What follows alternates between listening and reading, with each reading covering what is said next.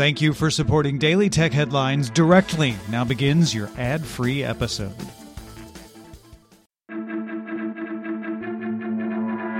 These are the Daily Tech Headlines for Tuesday, November 23rd, 2021. I'm Rich Straffolino.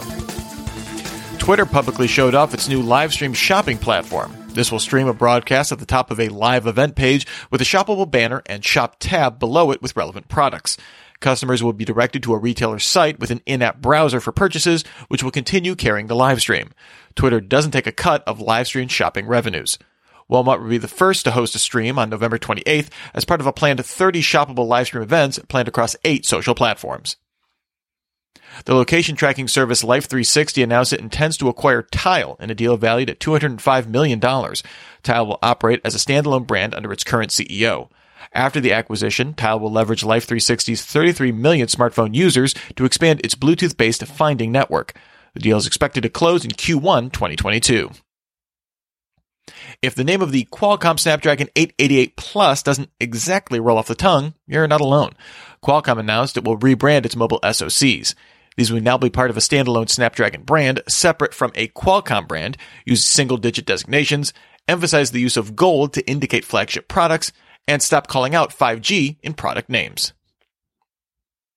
UK Health Secretary Sajid Javid announced the review of all medical devices for racial and gender biases, saying that these may have contributed to the overall higher death rates in Black and South Asian people in the United Kingdom during the COVID-19 pandemic.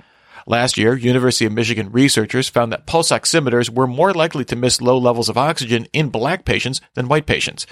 Medical algorithms were not specifically named for review, but could be included.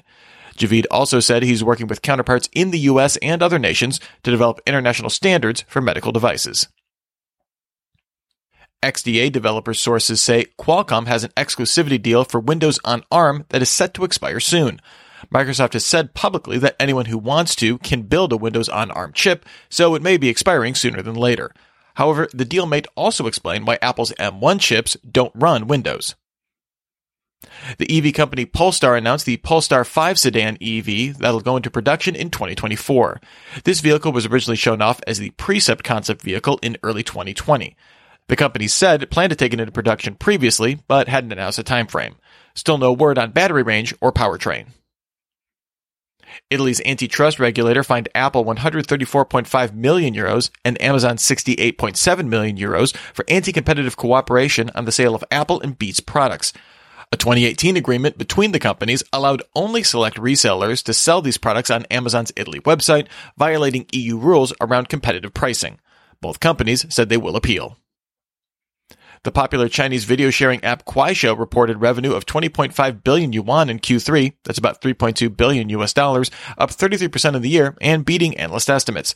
Daily active users on the main Kuaishou app increased 17.9% of the year to 320.4 million, although it did not report user numbers on its global products, Kwai and Snack Video, which had a combined 180 million monthly users outside of China in Q2. Twitter created aliases for all users in its Birdwatch pilot program for crowdsourced fact-checking. These won't be tied to a public Twitter account. The company also rolled out a profile page to see a user's past Birdwatch contributions, with all past contributions done with a Twitter account now listed under these new aliases. MediaTek announced the Pantonic 2000, a smart TV SoC built on TSMC's N7 process. Designed for flagship TVs, it supports 8K 120Hz, 144Hz for gaming, HDMI 2.1, Dolby Vision and Dolby Atmos, Wi-Fi 6E, and AV1 decoding. It's also the first smart TV SoC to decode versatile video coding, or H.266, the successor to H.265 compression. TVs with the SoC are expected in 2022. Roku confirmed it's aware of problems impacting a small portion of users that have certain older Roku TV models or older Roku Ultra players following the update to Roku OS 10.5. Customers have reported freezing and crashing across a variety of major streaming apps, as well as unresponsive remotes. Some customers report Roku support downgraded devices to an earlier OS version to resolve the issues. TikTok's TV app rolled out to Samsung and LG smart TVs in North America, as well as to Android TV devices like the Chromecast with Google TV. The app launched in the market on Amazon's Fire TV platform at the start of November and started rolling out on smart TVs in Europe in late 2020. And finally, Microsoft released an optional cumulative update for Windows 11, which introduces the new 3D shaded emojis originally announced back in July. These new emojis will be limited to specific apps like Teams, with Windows 11 system emojis getting 2D unshaded versions. Remember, for more discussion of the tech news of the day, subscribe to Daily Tech News Show at dailytechnewsshow.com. You can find show notes and links to all these headlines there as well. Thanks for listening. We'll talk to you next time. And from all of us here at Daily Tech Headlines, remember, have a super sparkly day.